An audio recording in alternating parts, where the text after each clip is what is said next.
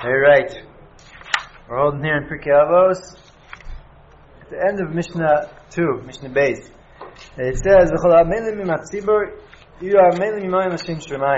if you are dealing with the public people, with the community, let's say, so you have to do it l'shem shemayim. Make sure that you're doing it for God's sake. And it says in the Mishnah, the merit of their forefathers will help you. It's a custom of the Sla'ad, your righteousness will remain forever. And then it ends off, and you, as for you, Hashem says, I'm going to bestow a great reward upon you as if you did it on your own. So the Markeves Mishnah says that this is basically a warning for us to choose worthy leaders, right? That are people that are serving you and the tzibur, the community, for good reasons, right? If they are not doing it for good reasons, they're doing it for, conceit or whatever. So then, if they themselves are filled with such garbage, how are they going to help you? Obviously, if they want to help you become better, they have to be amazing themselves. This is a very big issue, obviously, of choosing good leaders. And Chazal speak very, very harshly against such false leaders, so to speak. Nachman speaks about it a lot also. So if that's the case, then why would anyone want to be a leader? Anyone that's being a leader in any way, if he's not doing it pure, and he's not doing it for this, all sorts of bad things could happen. So why would anyone want to get involved? Just stay incognito. So the Divrei Yitziv, he has an interesting answer by reading this Mishnah with a little twist. He says the really person should serve the community. He should be a Rebbe for the purest of purest intentions. But he says, but then if after having all his efforts to doing that, to trying to do that, meaning he wants to be a leader that's totally pure, but he's still human and he ends up recognizing that he has those human things. As long as he's trying with all his might to be a pure leader, so now HaKadosh Baruch Hu considers it as if he's doing it for the right reasons. Right? Rabbi Cherkasky, he is the Ali Shurvadim that I go to, he always says, if we would wait for each rabbi that comes out in the world to be pure with the purest of intentions, so that would be the best ideal. But we wouldn't have any rabbaim. Every single person in this world is human and has human, faults, and we need rabbis and we need people to teach. If that's the case, a person should try as much as he could to be better. If he's trying with all his might to be holy in his leading of the community, so HaKadosh Baruch Hu considers it already that he's on that level. Reb Chaim Volozhin, in Ruach HaChaim, his Pirush on Pirkei Avos, he says this is actually guidance for us how to be a good leader. He says those that are working with the people, meaning you are chol ha'melim im hatzibur. He says im hatzibur. He says with the tzibur, right? That he's working together with the people, right? Sometimes a person is a leader. He says, okay, this is what's going to be. He tells everyone how it's going to be and what he wants them to do, and that's the leadership that he's doing, right? Like you see all the dictators and the insane people like that, that guy in North Korea that has rules. I have to bow down to his picture every morning and say he's the god of all, insane people even in this day. So you think wow, what a powerful leader. No one, disobeys him. He's obviously out of his mind, but he's not a leader. He's just ruling over people. But here the Mishnah is saying, if you want to be a leader, you're working together with people, together to try to be better. A true leader is someone that does that. He understands the needs of other people, and he puts themselves, right? Like we speak about Moshe Feinstein, he always used to put himself in the shoes of other people, and even if he himself was holding on a very, very high level, he would understand the working class people, and he would be able to relate to them and give them advice and give them halacha based on how they are supposed to be. That's a true leader, someone that could do that. Another way to keep one's intentions pure is also to just, if you really want to do that, to stay out of the limelight, to serve Hashem privately. The Yetiv Lev, one of the predecessors of the Satmar Rebbe, he says that this is not always possible, right? Because a leader of people in Klal Yisrael has to sometimes get up in front of people and give a speech and daven in front of people, right? The Rebbes used to sometimes daven in front of people. Therefore, our Mishnah, he says, is giving extra warning here. He says that someone who is Amil im Tzibur, meaning that he's together with the Tzibur, he has to be in the limelight a bit. So he has to be especially careful that it should be the Shem Shemayim. Right? And he says someone that does that, the Mishnah ends off, he'll have tremendous zchus avosim siyasam, that his own forefathers will help him, that he should be able to do that properly. The Safra Rav himself, he finds an allusion to this from the pasuk in Torah in Vayikra. It says, "Daber el kol kahaladas b'nei Yisrael v'amarta aleim kedoshim to you." You should be holy. So the Ramban explains the famous thing. What does it mean, kedoshim to you? That you should be separated from, lion chops. You shouldn't run after all the things that the Torah says. You can eat it, but don't be so, drawn after such things. And the Divrei Yoel, Samareva, explains it like this. He says, it started off, it says, speak to the whole congregation of Bnei Yisrael. He says, even when you're speaking in front of the whole congregation to Bnei Yisrael, kedoshim to you. You should make sure that your mind is separated from them, and your mind is truthfully in the place where it has to be, by HaKadosh Baruch Hu. Right? And if you do that, then you're going to be alright. It's funny, once someone asked Rabbi Tchaikovsky also, he asked him, he said that he came into shul. This happens pretty often in Eretz Yisrael or anywhere where there's a shul and it's a beis medrash, and it's vague as to what it is. It's both. It's everything. So he came in and they were starting to daven, and there were two guys sitting and learning there. So they continued learning loudly, going back and forth. And you guys, they're davening. It's a scheduled minyan, So eventually someone went over to him and said, you're disturbing the tefillah. He goes, we were here first. We were sitting and learning. You guys came and davening, Maybe it wasn't 100% scheduled. Maybe it was, I don't know. Exactly. So he said, how would I approach that? They're right, They were learning. They were learning there first, and they're learning there now. Maybe we shouldn't bother them. They should continue learning. He goes, they're not learning. He goes, no, they were learning. He's like, no, they're not. They're just speaking out loud, very loudly. He says, obviously, if they're sitting there thinking about, that everyone's looking at them and hearing them, they're not really learning. They're just focused on bothering you right now. He says, once your mind is focused on a different thing, it can't be focused on what you're doing there. So too, the Yoel is saying that a person that's in front of a whole crowd of people, he has to be very careful that he should make sure that even if he's in front of a lot of people, he's really alone. Moshe Leib Sasov puts it like this. He says, even when you're in front of crowds, you should be like an isboidus, like as if you're alone. Reb Nachman, he used to say that he could be in front of hundreds and hundreds of people, and just sitting there, and everyone's looking at him and rapt attention. He would just be sitting there alone with HaKadosh Baruch Hu, screaming and crying out to Hashem in his mind, as if no one was there, as if he's utterly alone. The flip side of this, which is something that we have to be very careful, is something that anecdote that Reb Nachman says, which hopefully was only a mashal, not a real story, hopefully. But he says there was this holy Rebbe that would daven in his Rebbe room every day by himself privately for many hours, and he would daven with tremendous fire and passion. He would scream and shout the tefillah and jump and do all sorts of wild motions and everything. And every day he would hear at the door his chassidim trying to get there, trying to listen, trying to maybe look through the keyhole. And he would hear the chassidim standing at the door, and he would work into a bigger fervor. He would scream more and more. Finally, after 9 years of this, he opened the door one day, and there was a cat that was just scratching and flipping against the door. And he realized for 9 years he was talking to a cat. So Rav Nachman basically said that even if you're in your own world, you're in his bodedus in the forest and you're alone, you can still be imagining, some guy is probably on the other side of the forest looking at me right now and thinking I'm such a tzaddik. No matter where you are, you could be in a chamber by yourself and you're saying, no, maybe there's some camera, some microphone, someone. Wherever you are, you can always have these things. Therefore, if you're alone or if you're in front of people, no matter what, you have to make sure that to remember that in the end of the day, we're all really utterly alone with Hashem, and therefore to do things for Him. As it's Hashem, we should be to do things for Hashem.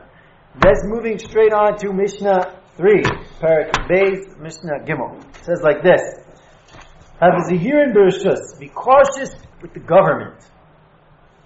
She'ein mekarvin lo l'adam el tzarech atzman. They only befriend the person for their own needs.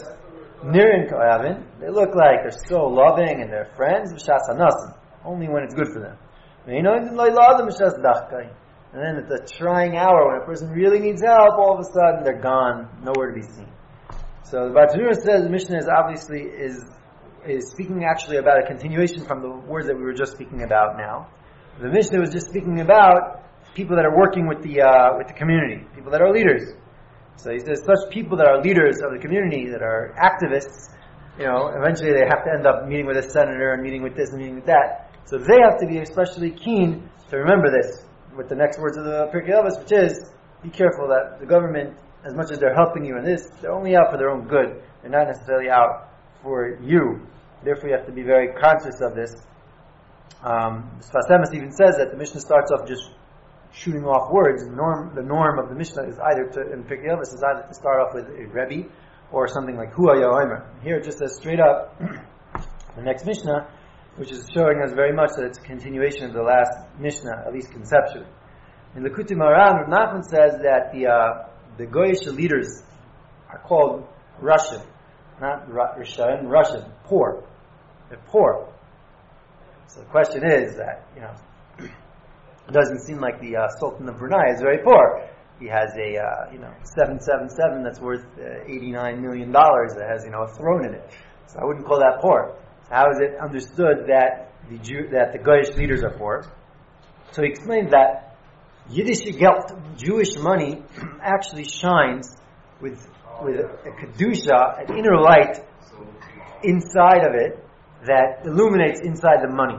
And when a guy sees that money, he says, "Whoa, that money is so beautiful, amazing, right?" He wants it. And so he goes through everything that he can go through to try to get that money. He, taxes them or steals it or whatever he does to get that Jewish money. The second he gets the Jewish money, what happens? Godliness floats away. And he's left with money. He's like, I have money. Where's that godliness? Where's that like shine that was coming from the money? It's gone. So he says, oh, there it is, by the Jew. So he goes and grabs more Jewish money. And therefore, someone like that is obviously always poor, because he never actually fulfills his desire. Ani is from a lashon of, the other lashon of ani is evyon. Evyon is from a lashon of ta'ev, to always desire. His desires are never filled in ani. He can be very, very, very, very wealthy, but be an ani. Because his desires are never fulfilled, he's never actually happy. You've got a poor guy that's sitting, right? The story of the Chacham and the Tam, we always speak about, the sophisticated and the simple, and he's always happy because he has what he wants. He has everything that he needs. So you're saying that when you see something that you want, you're actually desiring the godliness in it, even though you see it as desiring the physical object. Yeah. So no matter what you acquire, you're not acquiring the thing you're actually desiring. You think you're acquiring what you were desiring, but really you're just acquiring the shell of what you were desiring, and actual Hashem is staying out of it. Mm-hmm. That's what you're saying? Yeah, that's what happens with the Goyim. That's what happens with them. But I'll tell you, but when it comes to your possession, it's no longer your possession, it's no longer has the spark. Right. The spark floats away for some reason. I mean, it doesn't want to have an example nowadays is, a few years ago, when Flama became president, made a law that the Israeli government, Israeli banks have to tell the United States government what each American citizen in Israel is earning, having a bank account, and so on, so whatever. You the total, so they can try to tax those who are here. Yeah. And if you're caught if you're caught hiding money, probably make a lot of trouble through the Israeli government. Exactly. The whole system for it. And why do they? What do they need that for? The United government, a budget of $15 trillion, and there's like $3 billion here. They care about it. It's Jewish money. Yeah. Actually, what Obi was saying was actually reminded me of a vart from Rav Nassan, which is very, very pertinent to that thing. Rav Nassan says like this in the Likutei Halachos. He says, from the famous sugya in Bava Metzia that kids learn in the beginning of learning, he says, Yish shaloi midas lashmi yish, right? The machlokes. What? Bay and Rava, exactly. The al kagan. So you got Yish shaloi midas, meaning a guy's walking down the street and he has his chassan watch. He took it off to go to the mikvah. It's in his pocket and it falls out of his pocket and he keeps walking and he's going. He doesn't notice it. He's davening and he's learning and that. So that's Yish shaloi midas. It's gone from his possession. He doesn't know about it. Is it considered gone or is it considered still his? So the Gemara, the Sugya Paskins, it's still his. Lav Shmeish, it's not. He didn't give up on it. He still wants it. So Rav Nassan asks like this. He says, I don't understand. It's not in his pocket. It's not in his. It's on the street. How could it possibly still be his? So he explains which a lot of the Mefarshim, the Rishon already explained, that there's two levels of ownership every person has on an object. One level of ownership is that it's in my rishus, either in my house, in my field, or in my pocket, or in my hand. Another level of ownership is chayfetz. Chayfetz, in all these sugyas, it's called a chayfetz, object. What does chayfetz also mean? It's a desire. So when a person desires to get something, to have something, it's a connection in his heart to that thing. He connects it to nasa v'nishma. Every single person has a nasa and a nishma on his objects. Nasa is that he physically owns it. Asiyah. Nishma is more of a spiritual thing that he desires for it. So he says, even though this guy lost his watch, it dropped out of his pocket, so his nasa is gone. He does not physically own it anymore, but his desire is still on it. He hasn't given up his desire for it. So that desire, that chifetz, that nishma, is still connecting him to the object, and therefore it's not considered lost. That's what Rav Nassan explains. So when I thought about this, I realized it's an incredible lesson for what we were speaking about just now, is that when the guy is walking down the street and he lost his watch, did he care? He didn't care at all, right? 10 minutes ago, before he lost it, he was wearing his watch. He has his watch on. It's his watch. It's great. He didn't think about it, nothing. Then when he lost it, and all of a sudden someone tells him, "Where's your watch?" He goes, "Oh my gosh, my chassan watch. Where is it?" He starts palpitating, and then if he doesn't find it that day or 2 days, he starts to think, "Oh, my watch. Wait a minute. A couple of days ago, you were wearing it for 3 years. You never think about it. You never thought about it. What happened that all of a sudden you're thinking about it? Why? Because what you were saying is, a person has a nasa and a nishma on every single thing that he owns. He has a physical ownership and a desire for it. What happens is, once we have physical possession of anything, the nishma, the desire for it, becomes overwhelmed by just the physical aspect of owning it. And therefore we just kind of I own it. I don't desire it for it anymore. I have it. So that nishma gets kind of floats away, and the nasa, we have it. Great. We own it. But the second you take away that nasa, all of a sudden the nishma comes shooting up, and it says wait a minute, wow, I had my watch, where is it? And it's a lesson for everything, is that, whatever we have, Rav Arish is always speaking about todah, to thank HaKadosh Baruch Hu for everything, is one of the ways to do that is to envision, right? And on a fast day, a couple of days ago was a fast day, you're sitting there at 3 p.m, you're like, wow, I didn't appreciate lunch yesterday, Now, if I would be able to eat lunch, I would appreciate lunch. You're like, what do you mean? You have lunch every day. You mumble benching. No. Because when you take something away, so too, if a person would recognize that, they'd say, if I didn't have my watch right now, what would I feel about my watch? All of a sudden he's like, he feels tremendous love and desire for it. With every single thing that he has, he says, wow, Kadosh Baruch Hu, I really love these things. I really appreciate these things. So anyways, that's a lesson for what we were saying, that when the Jewish money gets taken away, all of a sudden all the spirituality, also when it happens by a Jew by his own stuff, he could lose that chiyus of it. And to do that, you have to constantly work on it to try to kind of get into the pneumius, the insides of what you really have, and it's a gift from Hashem, and enjoy it and appreciate that. It's like that with spirituality too.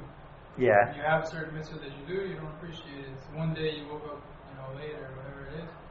You had to run to the hospital on Shabbos, and suddenly you're like, "Well, what I would give to sitting at home right now." Right. Yeah. We were speaking about that a few weeks ago, and it came out a beautiful thing. I'll repeat it just because it was a beautiful thing, and you weren't here. Oren wasn't here. So, it says in the Mishnah a few weeks ago. Where are you, man? Yeah. Chutzlars. So, you could review it on the share number 634 in the catalog. No. So, it says in the Mishnah, in the Mishnah 2 in Pirkei Avos, it says, be very careful with the major mitzvahs and the minor mitzvahs, because you don't really know what's the schar for each mitzvah. So, the question is, you don't know the schar, so how do you know which ones are big, which ones are small? If you don't know the schar, how are we to gauge? We don't have any gauge in the Torah. It says, this is the big mitzvah, this is the small mitzvah. So, what is the Mishnah saying? So, the Rambam we said over there, that the big ones are expensive ones and the small ones are inexpensive ones, cheap ones. So my wife asked right away, what is that? That means that mitzvahs that are cheap are nothing. There's huge mitzvahs that don't cost anything.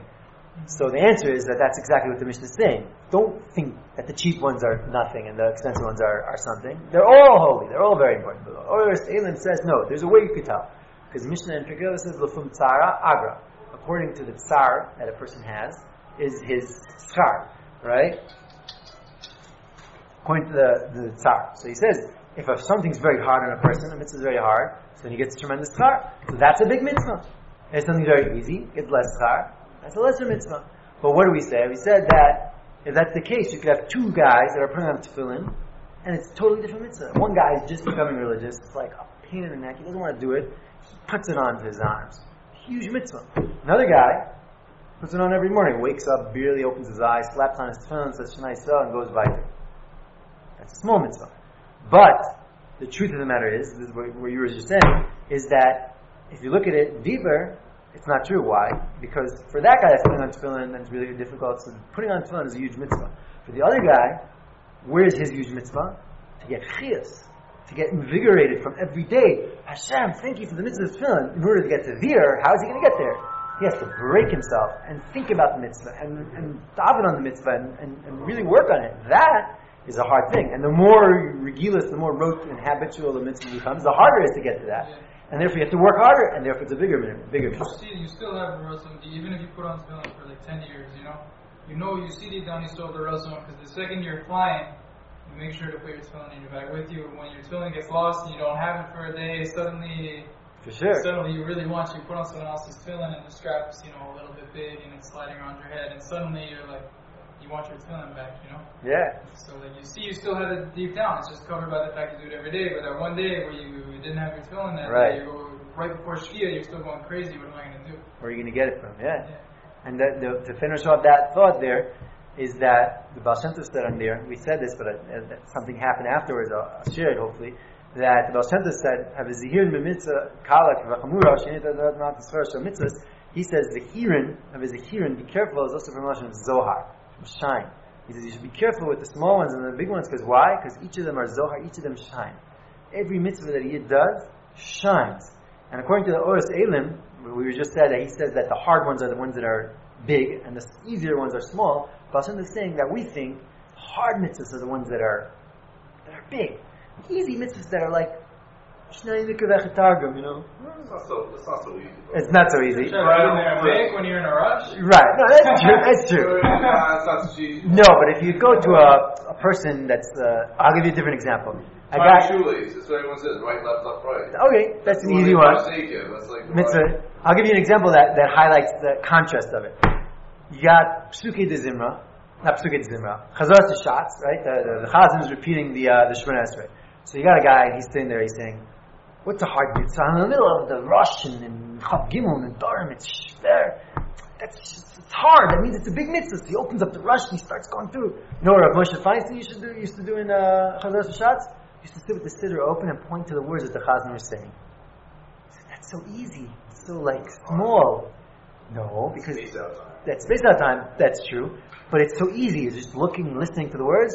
Yes, because here in the Baal Shem Tov says that the small mitzvahs and the big mitzvahs doesn't matter if it's hard or if it's easy, it shines. So 2 weeks ago on Shabbos, I was walking down this little nature path with my kids, and there was these people, Jewish people, 3 generations, being Machal Shabbos. The grandfather was sitting there taking pictures with his camera, and the kids and the mother was not dressed, And I was walking towards them, and I was like, should I turn back? I was like, and then you're always not sure, should you say Shabbat Shalom? Not. I said, let me do it, if they get insulted, that's their issue. I smiled and I said, Shabbat Shalom. The mother got so excited, she said, oh Chiyat, her little 7-year-old son, Tagit Shabbat Shalom. So he's like, Shabbat Shalom. I was like, wow. And then I passed the grandfather, he looked up from his camera, and I was like, Shabbat Shalom. He's like, Shabbat Shalom, Shabbat Shalom.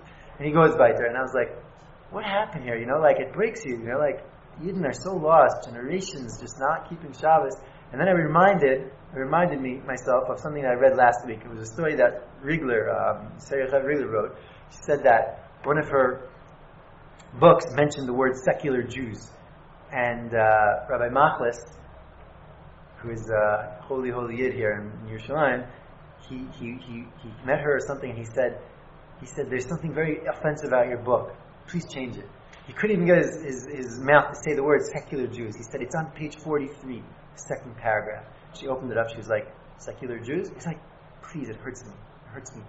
A Jew is not like that. A Jew is a Jew. If they're secular, that's a different story. It has nothing to do with their Jewishness. They're Jewish. He hurt him so much. So she said that week she was going to the Kotel, and someone told her once, halacha, that if you say Shabbat Shalom on Shabbos morning to a secular Jew, and they say Shabbat Shalom back, according to certain shitas, they're Yotze Kiddush by saying Shabbat Shalom. So she always is in the practice of saying Shabbat Shalom to people. So here she was going back, and she sees these two Jewish ladies writing a kavittel, writing a little note to Hashem to give him to the Kotel. So she was like, what should I do? Tell them Shabbat Shalom. Should I tell them it's Shabbos? Maybe they don't know. So she built up her courage. She said, Slicha, Shabbat Shalom, but do you know that, it's Shabbat, you're not allowed to write on Shabbat? So the lady just looked at her, she goes, I'm not religious. I don't keep Shabbat. Why are you telling me that, So she was about to just wither away and slide away. And she said to herself, she said, what do you mean you're not religious? And I'm religious? She said, you're not religious and I'm religious? She said, do I keep every single thing in the Torah 100%? You know what it says in the Torah? Love your neighbor like you love yourself. Sometimes I get angry at my neighbor. Do I keep everything? It says you're not allowed to hold a grudge. Do I hold grudges? Yes, I do. She says, what is a Jew? A Jew is a Jew no matter what. And he's trying to come close to Hashem. You're also a Jew. And you're also trying to come close to Hashem. And she said their mouths would drop. They couldn't believe the words that they were hearing. That's awesome. What? And they didn't know what to say. And so she hopped the moment and she said, listen, if you want to be a little better, take one thing upon yourself. Teeny. Don't ride on Shabbat. Drive on Shabbat. Go to the beach on Shabbat. Do everything. Don't ride on Shabbat. Take it upon yourself. And they were just like, Shabbat Shalom. So here I was walking on this path, and I just heard that story. And I was like, here I was, and I said Shabbat Shalom to these people. These are people that are Jewish. And according to some shittas, they were just Yotze Kiddush with saying Shabbat Shalom. So I was like, wow, do you realize that that's a mitzvah? And the Baal Shem Tov says that every mitzvah, doesn't matter what do you mean that's a mitzvah, saying Shabbat Shalom, what's the big deal? Yeah, what's the big deal is that every Jewish neshama that says or does anything holy shines into their neshama. It shines so brightly that it can shine more and more and more into their neshama until they come back with tshuva. That's what Rav Nachman says. You should always look at the nekudas tov as the good points because that can bring a person back with tshuva. And that week I was looking at a pomegranate, and right when I was thinking about that, it says, "Afilu paishe Yisrael malei kemitzvos karima." Even the sinners of Israel are filled with mitzvahs like a pomegranate. Now I thought to myself, why a pomegranate? Why not an 613 mitzvahs. There's 613 seeds. There are seeds. Very good. But what's a seed? Why wouldn't we say an apple? An apple is so juicy.